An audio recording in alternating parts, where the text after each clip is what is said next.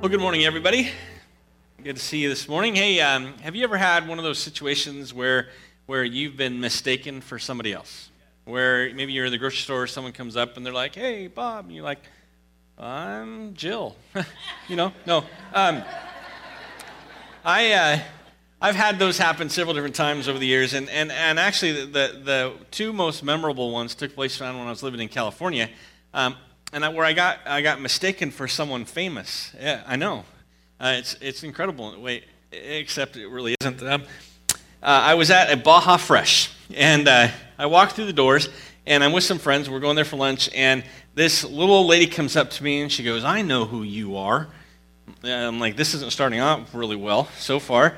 And I said, who am I? And she goes, "You're Michael Moore."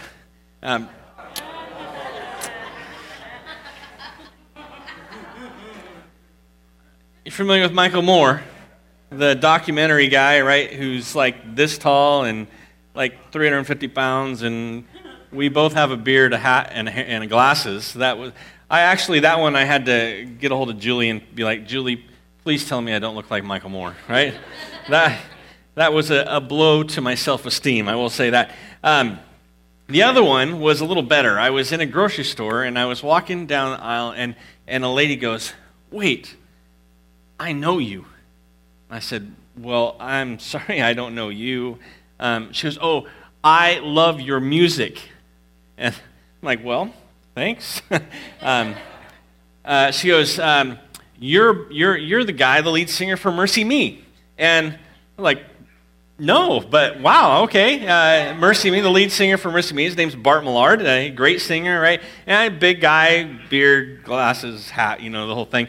I said, "No, I'm sorry, I love his music too, but nope, that's not me. I wish I could sing like that." That happened to me a couple different times, and really though, I think that most often when we have a case of mistaken identity, it isn't with someone else and them mistaking our identity. It's often we mistake our own identity, and we look into a mirror and we see this picture of someone maybe that we don't like. Right? We don't like what's looking back at us, or we see someone that we like maybe too much, right? And so we kind of have an unhealthy interpretation of who we are. And so today we're going to look at how our identity in Jesus helps us to grow deeper roots into Him. Our sermon series that we're going through is called Rooted, and it's based in Colossians chapter 2, verses 6 through 7. It says, "So then, just as you received Christ Jesus as Lord, continue to live your lives in Him, rooted and built up in Him, strengthened in the faith as you were taught, and overflowing with thankfulness." So we're looking at how we can be more built up in Jesus, how we can grow these deep roots into who He is, and how that impacts our daily life. And over the last the month, we've been looking at some different ideas. We started off our first week in this series by reading Jeremiah chapter 17, a portion in there, 7 through something or other. And it says in there, in Jeremiah 17, it says this. It says, "Blessed is the one who trusts in the Lord, whose confidence is in Him. They would be like a tree planted by the water that sends out its roots by the stream. It does not fear when heat comes. Its leaves are always green. It has no worries in the year of drought, and it never fails to bear fruit." So it says there, blessed is the one who trusts in the Lord. And then it says all these results, all these blessings that come from that trust. So we can grow deep roots by trusting in God. Just like it says that a tree that grows deep roots into the ground doesn't need to worry about whatever happens, whether that be a drought, whether that be a storm, right? It will stand strong. We followed up with that Jeremiah 17 passage by the next week looking at Psalm chapter 1, where we understand that we can grow deep roots into Jesus as we grow connected and deeper in delighting in His Word. And that comes from Psalm 1 again. It says, "Blessed is the one whose delight is in the law of the Lord, and who meditates on that law day and night." That person is like a tree, using that metaphor again, a tree planted by streams of water, which yields its fruit in season, and whose leaf does not wither. Whatever they do will prosper. Again, as we delight in God's Word, as we find joy in studying it and applying it to our lives, it says that we grow deeper roots in Jesus. And there's blessings attached to that. And those blessings are, we will bear fruit, just like in that first passage in Jeremiah 17. And our roots will grow deep, again, helping us to withstand anything that life throws against us. The next week after that, we looked at Matthew chapter 7 and James chapter 1, and we found that we grow deep roots by doing the things that God's Word says, right? Not just being hearers of the Word, not deluding ourselves, but doers. And that's what James 1:22 says, but prove yourselves doers of the Word and not merely hearers who delude themselves, right? So practice it, put it into action. And as we do that, our roots grow deep. And in Matthew chapter 7, give the illustration of two builders, right? The wise builder built his house on God's Word by doing, and as so, their foundation was solid, completely rooted in Jesus. Last week, we read some passages from Ephesians chapter 2 and saw that we grow deep roots as we grow more deeply connected to God's family. And so there's kind of this cycle that takes place. As we connect with God, He uproots us from our old way, our old field, and He plants us within a new field, a new family, the family of God. And as we connect with that family, it helps us to grow closer to God. And as we grow closer to God, we grow closer to the family, and that cycle continues. You know, I was thinking about these things this week, and what I was going to talk about this week, and actually, early in the week, I had a conversation, and I was talking to someone kind of about some of my things I've been going through in life. We were just kind of sharing together, and talking about, I've had some anxiety in the last couple months, and dealing with that, and learning how to cope with that, and I had the conversation kind of made its way to the point where we were talking about our relationships with other people, and I talked about how my wife and I, we've tried to practice the love languages. Are you familiar with that? Gary Chapman wrote the 5 Love Languages. Very good book. Different ways that we feel and we give love. And so my wife have talked about that a lot, where she's an act of service love language or quality time. And so spending time with her or doing things for her makes her love tank be more full. And mine is quality time and words of affirmation. So the things that she says, the things that people say, impact me and make me feel loved and appreciated. And so we try to practice those things in our relationship. And when we do so, we feel loved. And when we forget and we don't do those things, we don't feel as connected or as loved. And I was explaining this, and the person that I was talking to, they looked at me and said, so you're a words of affirmation, words of encouragement person? I said, yep. She goes, so you find your value in what people say about you? And I was like, yeah. Maybe there's something I haven't thought about here. The things that people say about me are how I feel valued. Like, maybe that isn't quite as healthy as what I was thinking. Maybe I need to look at this a little differently. I am letting what people say impact my value. And the conversation really got me thinking about that. Where do I find my value? Where does it lie? Where does it come from? Where do I allow it to come from? If I am firmly rooted in Jesus Christ and a Christ follower, where should my identity be? And what should I allow to impact it? Maybe words of encouragement, maybe I need to rethink this. I have that question for you today. Where do you find your value? Where do you find your identity? People find their identity and their value in a variety of different places. Where do you find yours? Do you find your identity maybe in being a parent? And I look across this room and I see a lot of parents. I see a lot of people with kids, right? You're a mommy, you're a daddy, that's your world, and you let that consume your world because caring for children is so very, very important. But it gets to the point where that's who you are. You are a mommy. And maybe you've sacrificed some friendships or a career or something else. Well, what happens when your kids grow up? What happens when you're now an empty nester? Where's your value? Where do you find yours? Do you find your identity in your job? In your profession? What happens if that's where you find your job? What happens when the market turns? right? What happens when an endangered species interferes with your profession, like what happened in Sweet Home in Lebanon about 20, 30 years ago with the spotted owl? And all of a sudden, you are no longer what you thought you were. Maybe you're forced into early retirement. Where are you then? Where's your identity when those type of things happen? Where's yours? Where's your identity? You find your identity in what people say or think about you. Well, what happens when you have a new coworker you don't get along with? Or maybe you have a friend who turns their back on you or betrays you. Or you just get in an argument with your spouse and they say something out of anger.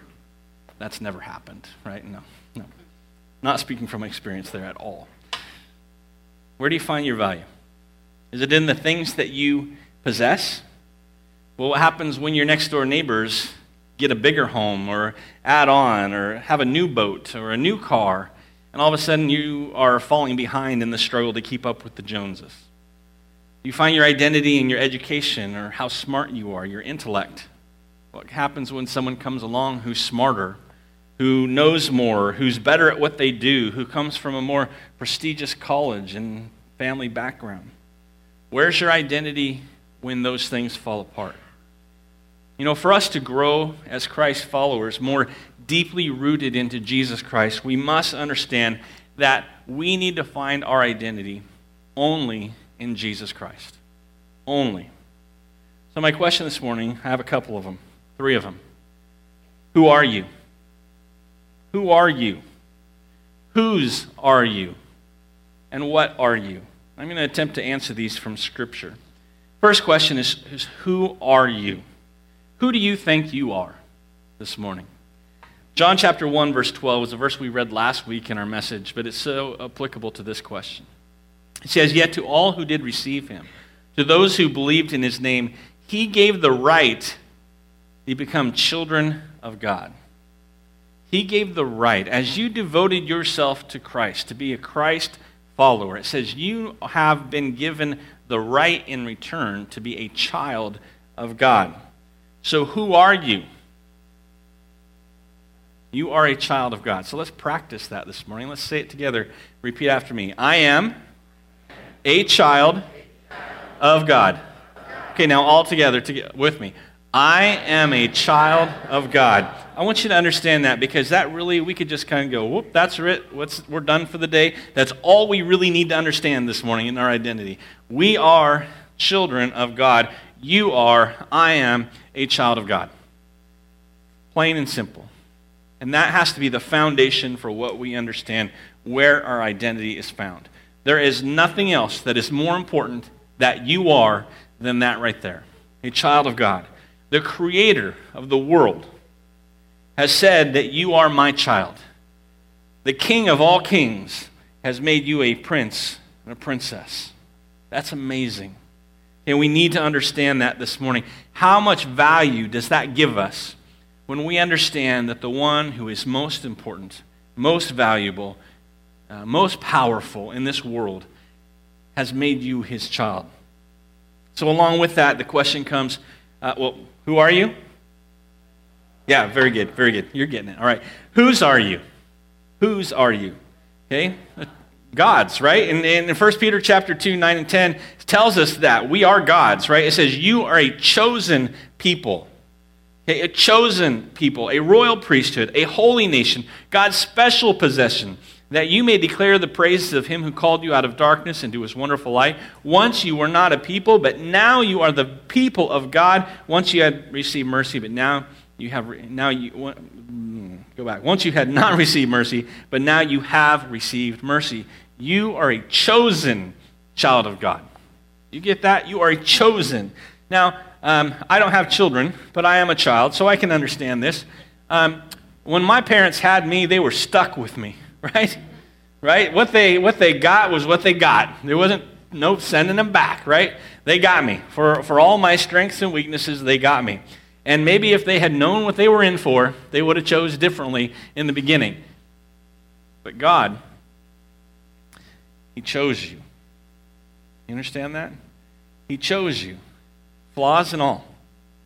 He decided from his intellect and from his love to make you his chosen person. In 1 Corinthians chapter 6, 19 and 20, it says, "Do you not know that your body is a temple of the Holy Spirit who's in you, whom you have received from God? You are not your own. You were bought at a price. Therefore glorify God with your body." You weren't just chosen, but you were purchased. And not as a slave, as a very member of the family. Right? That's how valuable you are. The Creator of all things bought you, chose you, loves you unconditionally. So our question is, who are you? Who are you? You are a chosen child of God. And you understand? You are a chosen child of God. But what are you? We just mentioned it. I just mentioned it a moment ago. There's many things. There's many things we are. We could talk about this idea for many weeks. But I have about 4 or 5 things I want to bring out of what you are. The first one comes from 1 Thessalonians. Stumbling over my words this morning. 1 Thessalonians 1:4. It says, "For we know, brothers and sisters, loved by God, that He has chosen you." Okay, so it repeats that idea that you are a chosen child of God, but it says that you are loved. So what are we? We are loved. You know, God has poured His love out on us. He has lavished His love upon us. He loved us when we were unlovable. In our darkest and most dreary, worst times, He proved His love for us. And He proved it when He sent His Son to die in our place. Right? And He wants to be with you forever, loving you for all of eternity. So what are we? We are loved, deeply loved. On top of that, we aren't just loved, but we are now a new creation in Jesus Christ. In 2 Corinthians chapter 5, verse 17 through 18, it says, "Therefore, if anyone is in Christ, the new creation has come. The old has gone, the new is here. All this is from God, who reconciled us to Himself through Christ and gave us the ministry of reconciliation." In other words, when you devoted yourself to Christ, He made you new. He removed the stain and the sickness. He removed the stench of death and the consequences of sin from your life completely. He gave you a new and eternal spirit, and He promised to take these eternal bodies, decaying, broken down bodies, sin infested, and give us a new eternal body on top of that. So what are we? We are loved, and we are a new creation in Jesus Christ. But on top of that, even though we're loved, you know, and again, parents, I'm sure that you've had this experience, you still love your kids even when they're bad. Right? But Jesus said, no, I'm going to give you a new spirit and a new body because I know what you've been through. I know how sin has impacted you. But now when I see you, I'm not going to see you as that sin-stained, broken-down body that you once had. I'm going to see you as holy and blameless. In Ephesians chapter 1, verse 4, it says, "For He has chosen us in Him before the creation of the world to be holy and blameless in His sight." When we find our identity in Christ, we understand that we are now holy and pure and blameless. And it isn't because of anything that we've done. It's because of that love that He poured out on us. And it's because of that sacrifice that Jesus made by shedding His blood. And that blood purifies us and cleanses us. You know, that's kind of contrary to what you think, right? When you get blood on your clothes, it stains us. But the blood of Jesus purifies us and cleanses us. So what are we? What are you? Well, you are loved, and you have been made new. And when Jesus sees you, He sees you as holy and blameless, and now you are eternal.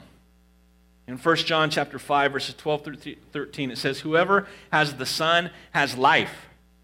Whoever does not have the Son does not have life. I write these things to you who believe in the name of the Son of God, so that you may know that you have eternal life.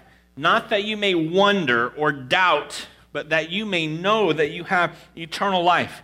See, sometimes within Christian Church of Christ, we see our salvation as something that's here for a moment and then it's gone. And I sin, and so then I ask for forgiveness so I can regain my salvation. That's not the way it is. That's not the love that God pours out upon us. That's a conditional love. Right? When we've submitted our hearts to Him, when we've been cleansed by His blood, when we've received His Holy Spirit, we have confidence that nothing can separate us from the love of Jesus. You are an eternal being. You are loved. You're a new creation. You're holy and blameless. and you are now eternal in Jesus Christ. So as we kind of understand these things of who we are, whose we are, and what we are, it needs to impact us. It needs to change us, right? And we need to have a better understanding of our identity and our value. So when we grasp these ideas, it helps us in a few ways. The first is it helps us to find our value in a solid and unchanging foundation. Excuse me. In Lamentations chapter 3, verses 22 through 23, it says, "The steadfast of the love never ceases." Remember this song? "His mercies never come to an end. They are new every morning. Great is your faithfulness." See, God's love for you and the identity that you have in him never changes.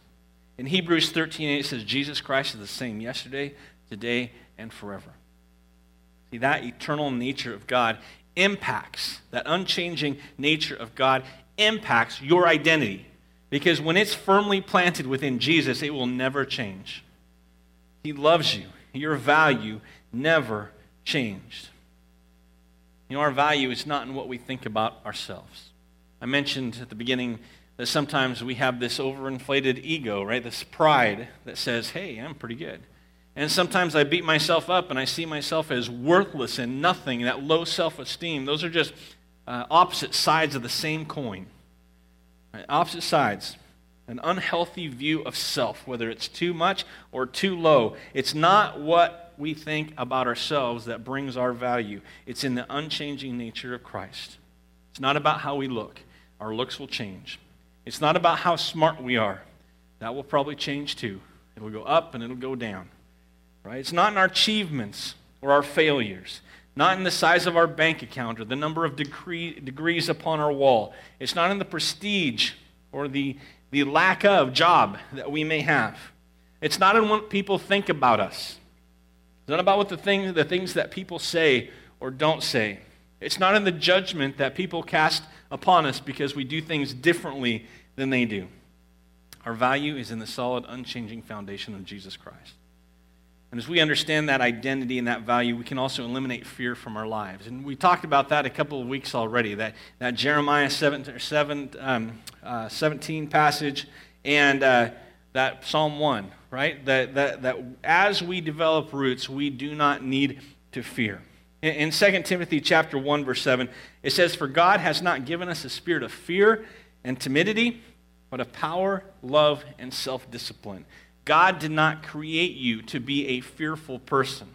He did not create you to be afraid of the dark, right? He did not create us that way. He wants us to be children of the light who walk in the light as he is in the light and have confidence that we can come before him and that he is with us always. In Hebrews chapter 4, verse 16, it says that we now can approach the throne of grace with confidence. Kind of like Queen Esther. You might remember that story. When it came time when someone needed to go to the king on behalf of the Jews and actually deliver them, rescue them, and she was the only person that had that position. But she knew that if she went before the king, that it could risk her own life, that she could be killed if it displeased him. But with confidence, because God was on her side, she went before the king and made her case, and ultimately the Jews were saved from King Xerxes. We can approach the throne of God with grace and confidence because we are a child of that king. That is how God created us to be. We also don't need to play the comparison game. You ever find yourself doing that? Comparing yourself to other people? This life isn't about trying to please other people. It's not, and yet we spend so much time doing just that. And sometimes we wrap it into a nice little neat package and think it's a good thing. I'm trying to please this person or that or not let them down. Man, that's a lot of pressure. Other people's expectations. You're not here to please other people. Paul understood this, and he wrote in Galatians 1:10 this. He said, "For am I now seeking the approval of man or of God? Or am I trying to please man? If I were still trying to please man, I would not be a servant of Christ." You hear that? You're not here to please anybody but Christ. We're not trying to please ourselves. That's not why we're here, to make ourselves happy or experience pleasure in this life. Those things are good. Being happy is good. Being successful is good. But that shouldn't be our purpose. In 1 Timothy chapter 5, verse 6, Paul is talking to Timothy here about a widow lady in particular, but he says this. He says, she who is self-indulgent or self-pleasing or searching after her own rewards is dead even while she lives. Trying to please yourself takes you down a dead-end road, away from Christ. We don't need to compare ourselves to what other people are. We don't need to try to please them. We don't need to try to please ourselves.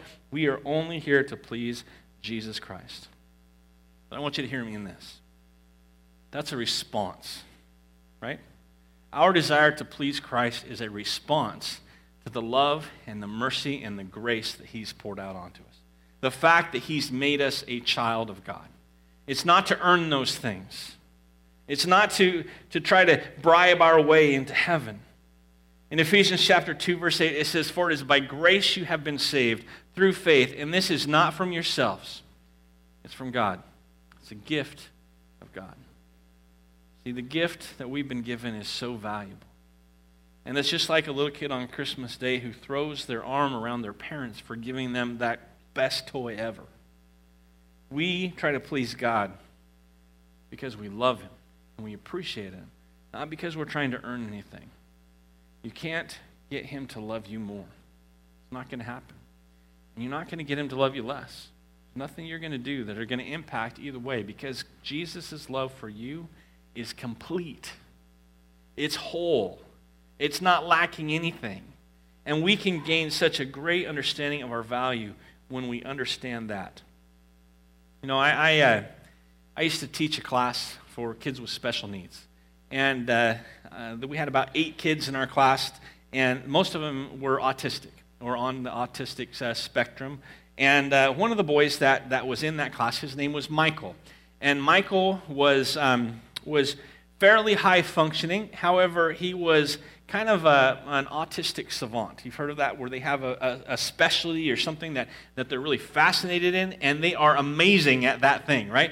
Well, his specialty that he was into was airplanes. Now, most kids, when they're into airplanes, are into like fighter jets, right? Or stealth bombers or helicopters or Apache, you know, things like that. Not Michael. Michael was into passenger airplanes. And he liked Southwest Airlines. That was his favorite. And he loved going, we were down in L.A., he loved going over to LAX airport and watching the airplanes come down. And he studied them. He could read, so he studied them.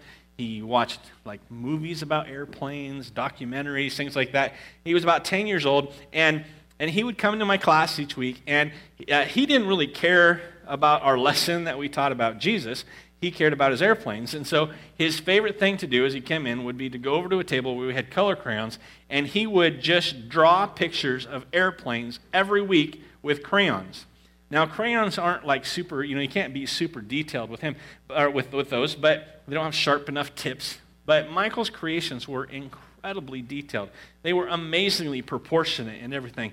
And one day he came into class, and he had just at school, in his class, they just got a computer, and it had like a Microsoft Paint program on it, right? And so he had started learning how to use Microsoft Paint, and this is what he created. This is his picture of, this is a Southeast Airlines. It's a Boeing jet, and like, it's not exactly proportionate compared to what he normally did, but because he was just learning the program, right? But this was like on his first day, he made this amazing picture, and he gave it to me. He wanted me to have it. And it's amazing. It's incredible. And I wish I have a couple of his pictures someplace that he actually colored. And I can't find them, but I have them someplace. And it was just incredible detail that he put into these things. He knew all about them. He knew what the size of engine. He knew how far they could go on a tank of gas. He knew where they flew to all over the world, every air flight, especially of like Southwest Airlines. He knew like every city they went to.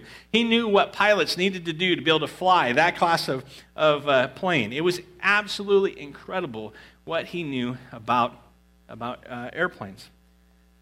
You see, he spent time getting to know all he could. And from memory, he could replicate whatever it was, whatever angle, whatever airport, he could draw pictures of it. It was incredible. See, here's the point. God loves you with even greater detail, with greater attention than what Michael loved airplanes. He pays closer attention to you than Michael could ever pay when he was watching those airplanes fly in and out. And God could replicate with exact, precise precision you. Because he knows you, and he chose you, and he loves you. In Matthew chapter 10, verse 29 through 31, it says, "Are not 2 sparrows sold for a penny, yet not one of them will fall to the ground outside your Father's care? And even the very hair on your head are all numbered. So don't be afraid. You're worth more than many sparrows." Jesus loves you. The Father loves you. He knew you before you were born. He knew you in your mother's womb. With his hands, he formed you and knit you together. He loves you. And he would allow his own biological son to die on the cross, to purchase you back from the prison that sin had thrown you into. You have an unchanging identity in Jesus Christ. And that identity allows you to grow deeper and deeper roots into Jesus. And those roots will help you through whatever life throws against you. Whatever anyone says about you is nothing. Whatever happens to you with your job or your possessions mean nothing, because the Creator of the world loves you. And those roots help you understand your value in Jesus. They eliminate any fear that you may have in your life. And you can dump that comparison game. Say goodbye. Because your value, your identity, is fully in Christ. Let's pray. Father, we're grateful this morning for your word, and we're thankful, Father, for how it tells us about your love. It tells us about our identity in your Son and to what extent you would go to. It tells us over and over about the love and the care and the mercy and the grace that you have for us. And then it tells us how you showed us. You didn't just leave it as words or a feeling, but you actually demonstrated your love in Jesus' death on the cross. And then you demonstrated even more love by that victory over death. And Father, today, many of us here in this room have experienced that value that you've given us. We've experienced that victory, and now we know that we live in you complete and blameless and pure and holy and loved, and we are a new creation, and we are eternal. But I just pray, Father, for anybody in this room and anyone we may know and come into contact with this week that has not embraced and accepted that identity, that we, Father, can be an avenue of dispensing that grace, and that love and that mercy. And so we give you this week, and we ask that you use us as your children, complete in you and your love. Allow us to help other people experience that same gift. In Jesus' name we pray. Amen.